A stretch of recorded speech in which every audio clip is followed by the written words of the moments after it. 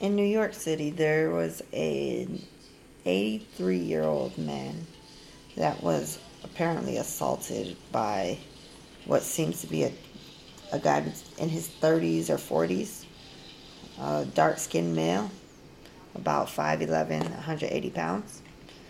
Uh, he hit the old guy about a few times in the head, punching him in the face a few times, and dumped all his soda on him.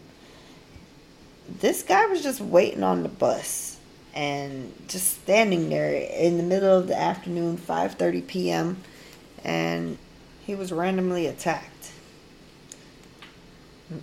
I don't know what's going on in people's heads nowadays, but this is seeming to be the new norm, and it's really scary. We're expecting people to act crazy. Is everybody going psycho? Like, how do we explain this? How do we fix this? We need to work on finding a solution for randomness. Because a lot of this random stuff nowadays is just uncontrollable. Let me know your thoughts and comments below.